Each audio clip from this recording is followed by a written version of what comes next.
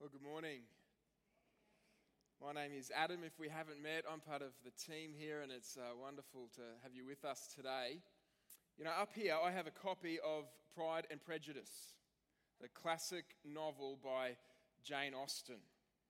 Well, sort of. I found this version at Lifeline a few months ago. I bought it for my daughter. She was in the earlier service, and she said to me between services, "Dad, make sure you bring my book home." Now, the novel Pride and Prejudice has over 400 pages. This version attempts to tell the story in 12 words. Now, if you've seen the movie or if you've read the book, let me read it to you to see if they do a good job. Here we go. You didn't think you'd get a kid's book read to you at church today, did you? Friends, sisters, dance, mean, sick, muddy, yes, no, right, read, walk, how's it going to end? Marry.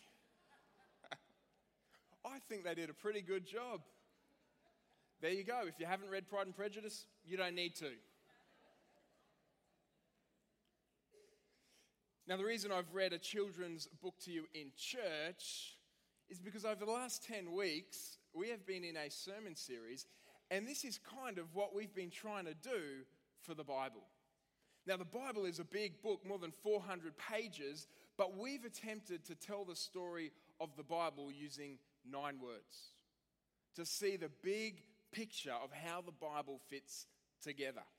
So we began way back 9 weeks ago with creation, fall, promise, exodus, kingdom, exile, Messiah, mission last week, and then today we come to new creation. Because today we come full circle and we come to the end of the Bible and to the end of our series. But it's not really the end, is it? I mean, it's the end of the book, but it's not the end of the story. In fact, the story is really just beginning. This is why the title for this week's sermon is New Creation. Because we are looking at something new, something glorious. It kind of reminds me of the way that C.S. Lewis wraps up the Chronicles of Narnia series. On the final page, in the final book of that series, this is what he writes about the main characters. It's one of my favorite paragraphs in any book. He says, "For them, it was only the beginning of the real story. All their life in this world and all their adventures in Narnia had only been the cover and the title page. Now, at last, they were beginning chapter 1 of the great story, which no one on earth has read, which goes on forever, in which every chapter is better than the one before." I love that. And this is kind of the same for the Bible. We get to the end of the Bible and it's the beginning of the real story, the great story, the story that goes on forever and just gets better and better. And that's what we're going to be looking at today. What's in store for us in the future? What does the Bible tell us about what is to come? Now, to answer this question, we're going to turn to the last book of the Bible, the book of Revelation. Now, maybe just saying that gives some of us the spooks. I mean, Revelation has a reputation for being a bit weird, a bit strange, and very hard to understand. And it's usually assumed that if you're into the book of Revelation, you're a bit weird, a bit strange, and very hard to be around. Now, that's not always true or fair, because the truth is the book of Revelation can be hard to understand. It is filled with weird visions and strange events. And those who are really into the book of Revelation, well, it can be a little bit weird sometimes. But that's not because Revelation is a weird book that we need to avoid. It's actually because Revelation is written in a style that we're largely unfamiliar with. Revelation is what's known as apocalyptic literature. There's all different types of styles of literature in the Bible: narrative, history, poetry. Well, Revelation is apocalyptic. Now, the word apocalypse doesn't mean, biblically speaking, that the zombies are coming. It means simply to unveil, to reveal. This is why the book is called Revelation. God gives a man named John, one of Jesus' disciples, a series of visions in which God pulls back the curtain to reveal what's going on behind the scenes of human history, to reveal where human history is ultimately heading. And God doesn't do this to make us confused and so that we make lots of weird predictions about the future. God actually gives us this so that we would be encouraged to persevere in the present. I mean, this is actually what the book of Revelation is all about. It's not this secret code that we need to decipher with a secret message. It's actually a vision to fuel our faith. It's a vision of a glorious future to help us keep following Jesus faithfully in the present. It's a little bit like climbing a mountain.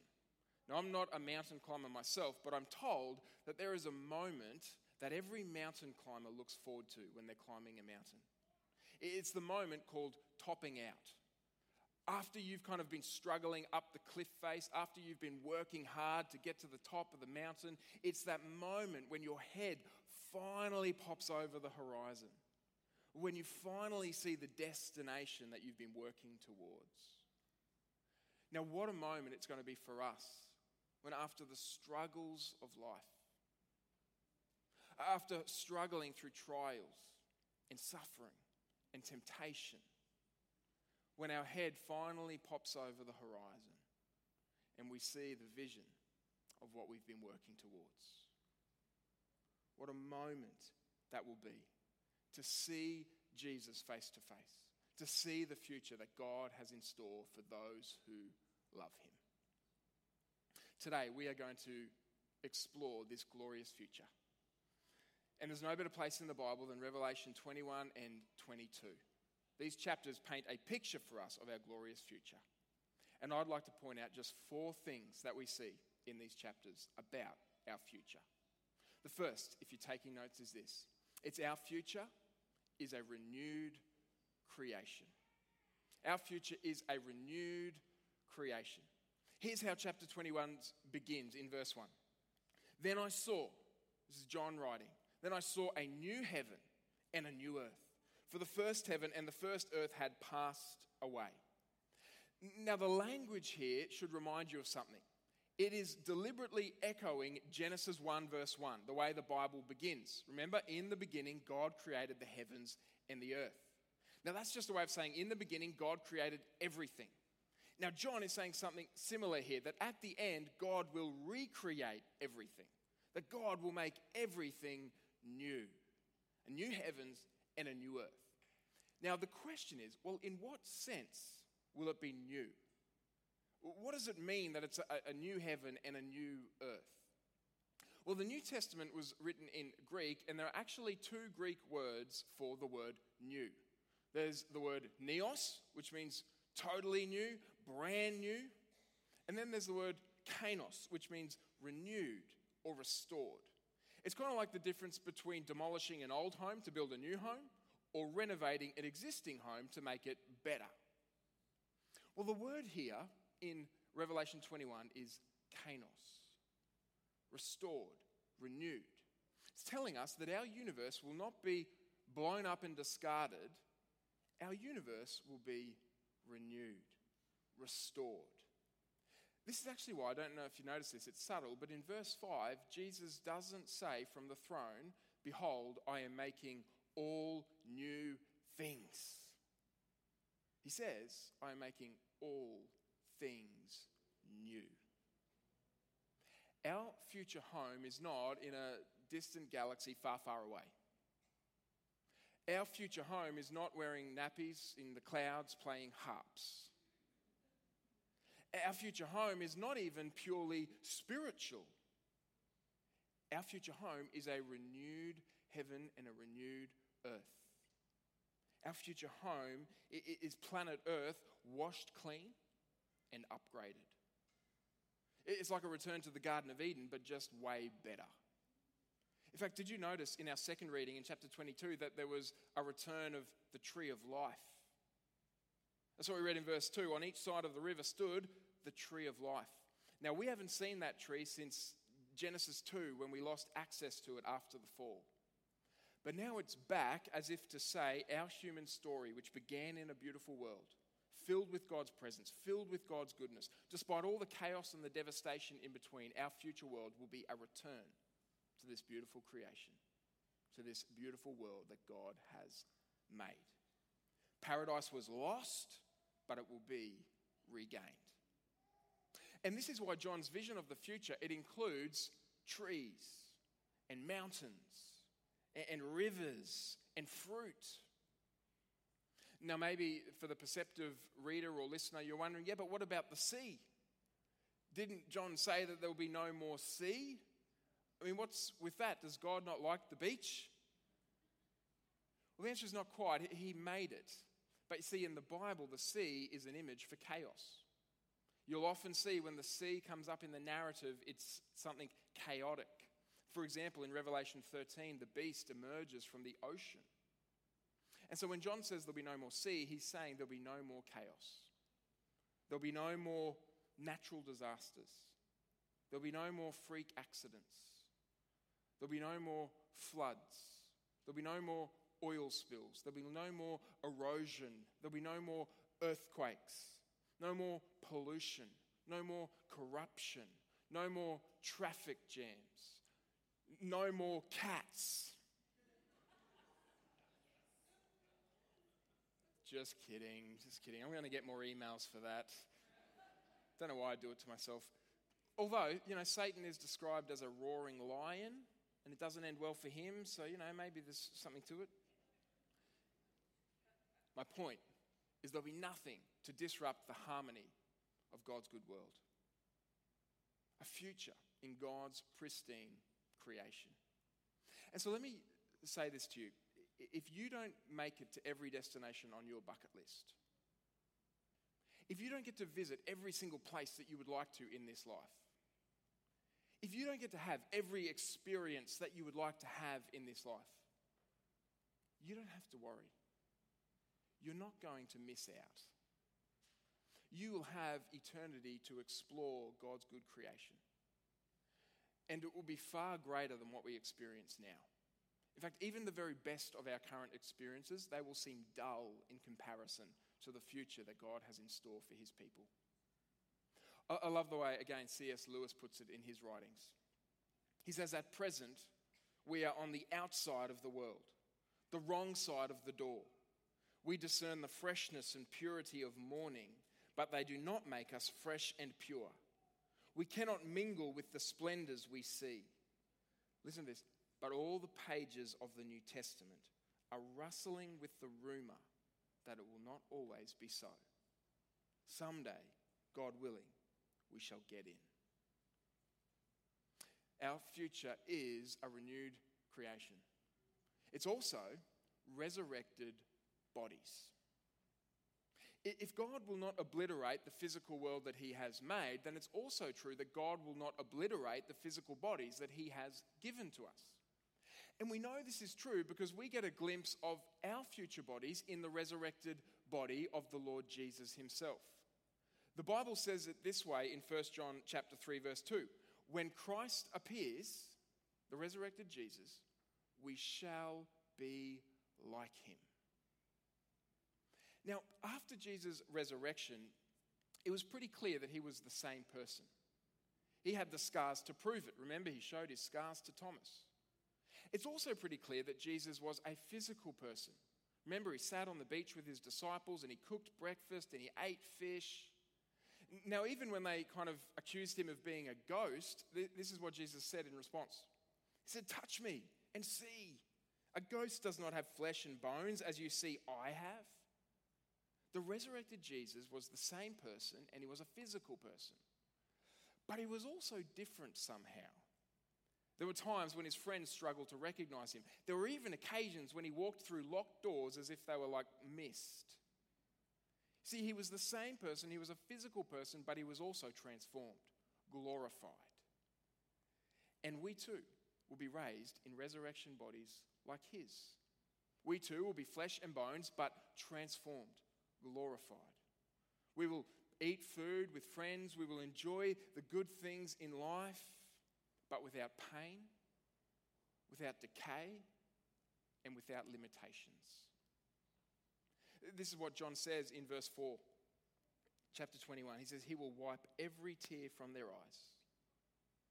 There'll be no more death, no more funeral announcements, or mourning, or crying, or pain. For the old order of things has passed away. Now, we're so used to pain and to these frail bodies of ours. Now, you might say, well, I don't know what you're talking about, Adam. Speak for yourself. Nothing frail about my gun show. Maybe. Just give it time. See, we all get sick. We all get older. We wrestle with disease and disability.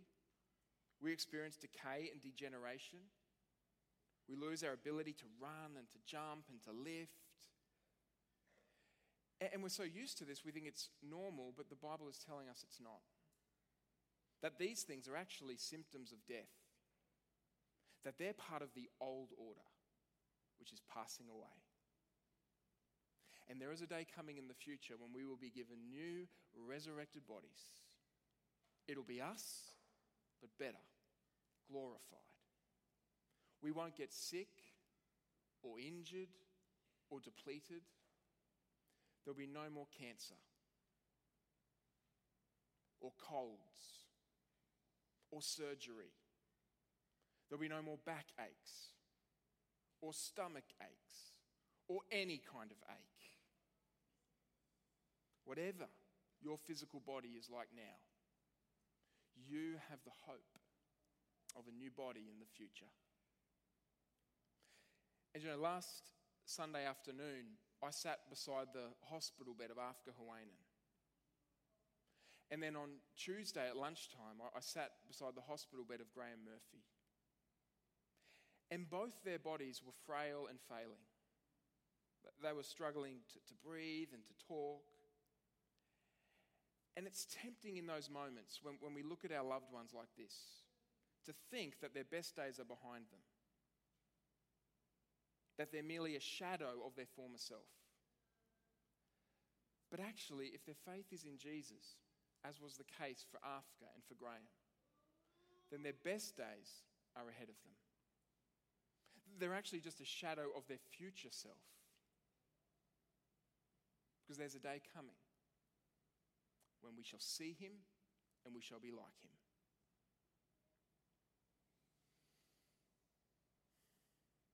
We will be raised incorruptible, imperishable, glorious. Look at this promise in 1 Corinthians 15.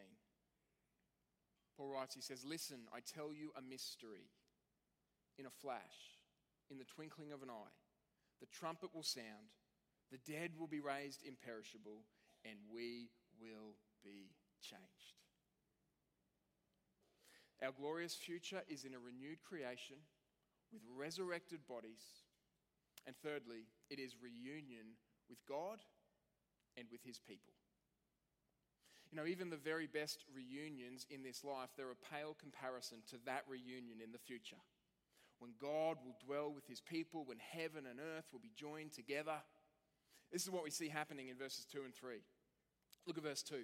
John writes, I saw the holy city, the new Jerusalem, coming down out of heaven from God, prepared as a bride, beautifully dressed for her husband. Now you might be thinking, wait a minute, a city? I thought we were talking about a garden. I thought we were talking about a pristine creation.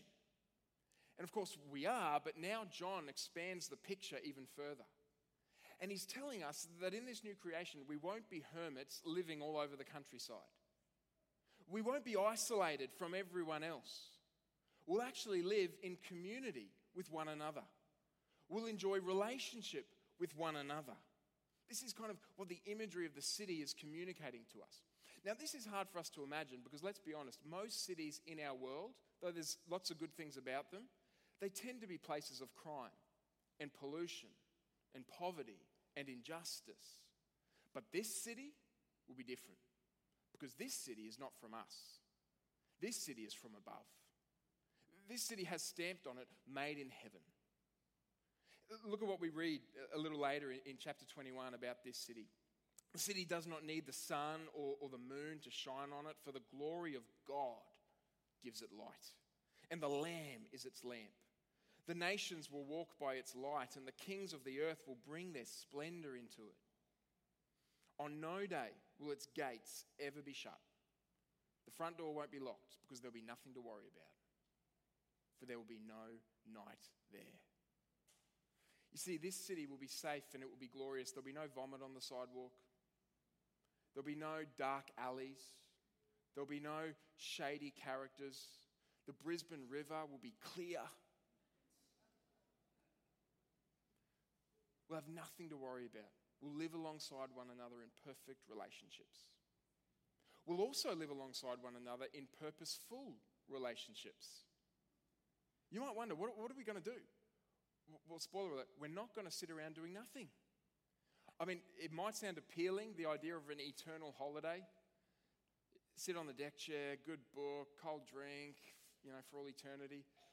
But God created us for more. God created us to create, to work, to do things, to build things, to cultivate things. Work was actually part of God's purpose for us before the fall in Genesis chapter 2. Now, some of us, of course, are going to have to find a new job. Me, for example, I'm going to be out of work. Jesus will be around. You won't need me. Others, lawyers, policemen, politicians, locksmiths, we're all going to be together in the unemployment line. See, the point is we're not going to sit around twiddling our thumbs. We will do meaningful, satisfying work without frustration. Here's the way Andrew Ollerton puts it. He says, together we will live in safety and work in harmony. Human society and the natural world will form one sustainable ecosystem. Together, we will cultivate a beautiful world that we can call home. But here's the thing. It will only truly be home because God will be there. This is what John goes on to say in verse 3. He says, and I heard a loud voice from the throne saying, look, God's dwelling place is now among the people, and he will dwell with them. They will be his people, and God himself will be with them and be their God. Right now we can enjoy relationship with God. We can be united to Christ. We can receive the gift of the Holy Spirit, which is a wonderful blessing. But on this side of eternity, there is still a limit to our intimacy with God. We can still at times feel distant from God. But there is a day coming when it won't be this way. Heaven and earth will be reunited. God will dwell with his people. There'll be no barriers, no separation, no distance. In fact, the whole earth will be God's temple. The measurements of this city are given a little bit later in the chapter, and the measurements form a perfect cube. A massive cube, but a perfect cube. Just like the Holy of Holies in the temple in Jerusalem. The place where God's presence dwelt. And the point is, the whole earth will be God's temple. There's not going to be a special building where you need to go to get in touch with God. The whole earth will be where God dwells. And listen, if you are a Christian, this is what you long for. To see Christ face to face. To dwell with God forever. This is what makes heaven heaven. All the beautiful world that we get to enjoy and going snowboarding and cultivating gardens, that's all wonderful. But heaven is heaven because God is there. And this is our future, a renewed creation, resurrected bodies, reunion with God and with his people. It's pretty glorious. This is what we're going to see when we top out. And I guess the question is, well, how do I know that this future will be my future? How do I know that this is what I'll see when my head goes over that horizon? And this brings us to one final truth that we see in these chapters regarding the future. And it's rebellion removed. You see, the future I've just described, God dwelling with his people in his place forever, it's only possible if God deals with our rebellion. It's only possible if God puts an end to our rebellion. If he deals with the sin that has entangled our hearts, the evil that has plagued our world ever since Genesis 3. And this is exactly what God will do at the end. Because what we see is that when Christ returns, there'll be a day of reckoning. There'll be a day of judgment. Now, to many in our day, this sounds like an old-fashioned idea, an archaic idea, even an offensive idea. But for the throng in Revelation, this is actually a reason to rejoice. Look at chapter 19, verses 1 and 2. Hallelujah! Salvation and glory and power belong to our God. Why? For true and just are his judgments.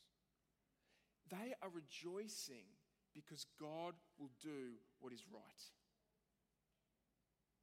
God will bring justice. And this is what we all want deep down. It's what we all long for. I mean, which one of us wouldn't want human trafficking to come to an end? People being bought and sold into slavery. Which one of us wouldn't want domestic and family violence to come to an end? Or corruption in government or any other horrific things that plague our world? We long for justice to be done. But the reason we squirm when it comes to judgment, the reason that we chafe against the idea of God's judgment, is because we know that we too are implicated. It's because we know that our record is not clean. In fact, we utterly dread the scene that we read in Revelation chapter 20. Where John writes, he says, "Then I saw a great white throne and him who was seated on it. And I saw the dead, great and small, standing before the throne, and books were opened. Another book was opened, which is the book of life." Now these heavenly books that are opened, they symbolize an exhaustive record of our actions. Things done both in public and in private. Both in secret and in the light. And those things that are in the darkness will be brought into the light. No one will get away with anything. A perfect judge will deliver perfect justice. And friends, this is terrifying for us. I mean, who could possibly endure this judgment? Who of us could possibly stand under that scrutiny? And the answer that every single one of us knows is no one. None of us could stand on our own before this judgment. We are utterly deserving of God's judgment. We're utterly lost on our own. But what we've seen right throughout the Bible, from beginning and now right to the end, is that we're not on our own. That we don't have to stand before the judgment seat on our own. That we will not face it alone. See, did you notice that there was a second book in that vision? The book of life. This is a clue that helps bring hope to the guilty. See, the only way to endure this judgment is to have our names written in the book of life. And the question is, well, how do you get your name written into that book? Well, do you remember when Jesus was hanging on the cross? He cried out, my God, why have you forsaken me?" The whole sky turned black. Now, why did Jesus feel abandoned? Why did the sky turn dark? It's because on the cross, Jesus experienced the judgment that you and I deserve. Jesus died our death. Jesus bore our sins. Jesus paid our penalty. Jesus got what you and I deserve so that he can give us what we don't deserve. Total forgiveness of our sins. Our sins removed from us as far as the east from the west. Buried in the bottom of the ocean. Past, present, and future. Public and private. Jesus paid it all. And this means, long before we arrive at Judgment Day, Jesus has endured judgment on our behalf. If you are a believer in Jesus, the cross was your judgment day.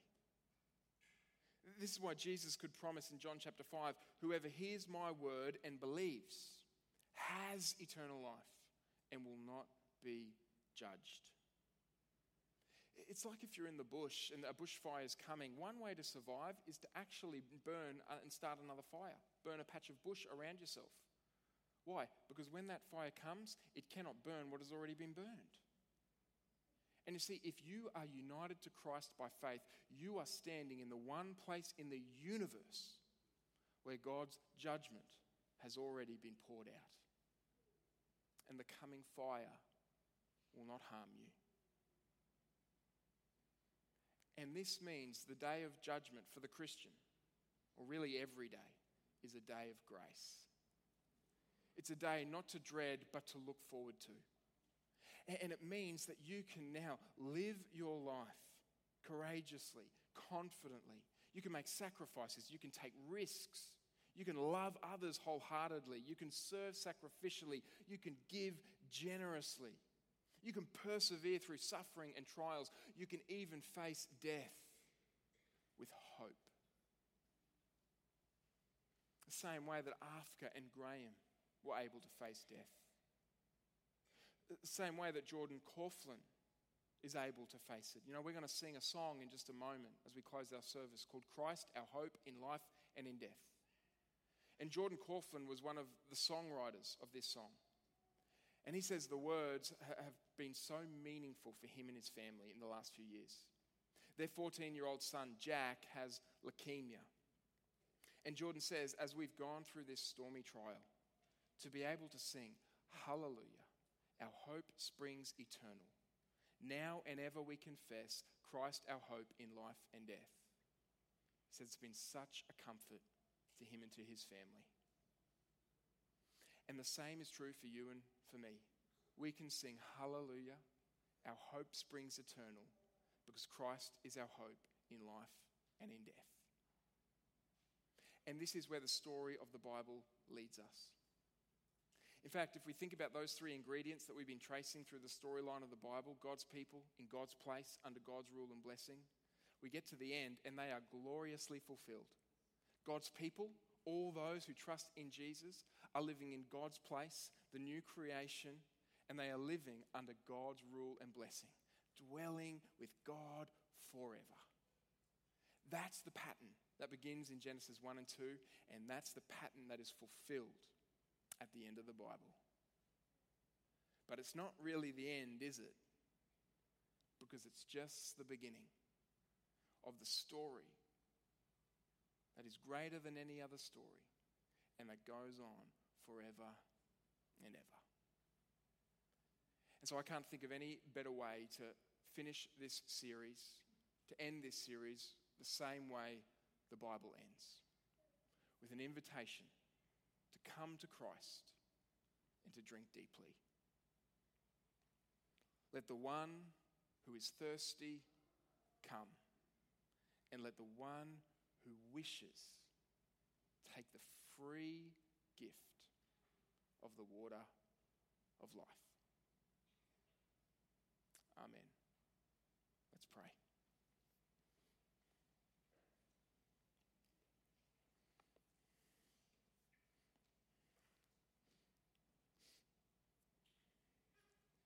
Father, we thank you for the grace that you so freely have given to us through your Son, the Lord Jesus. From beginning to end, the Bible tells us that we are not alone, that you are with us, that you have rescued us, that you'll never leave us or forsake us. And Lord, that none of us can even imagine what you have in store for those who love you.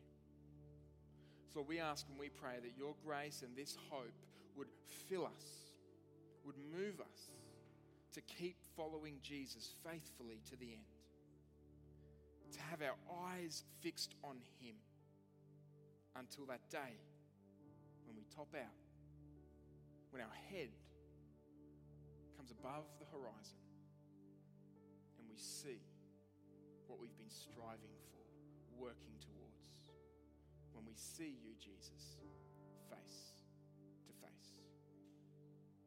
And we pray this in your gracious name. Amen.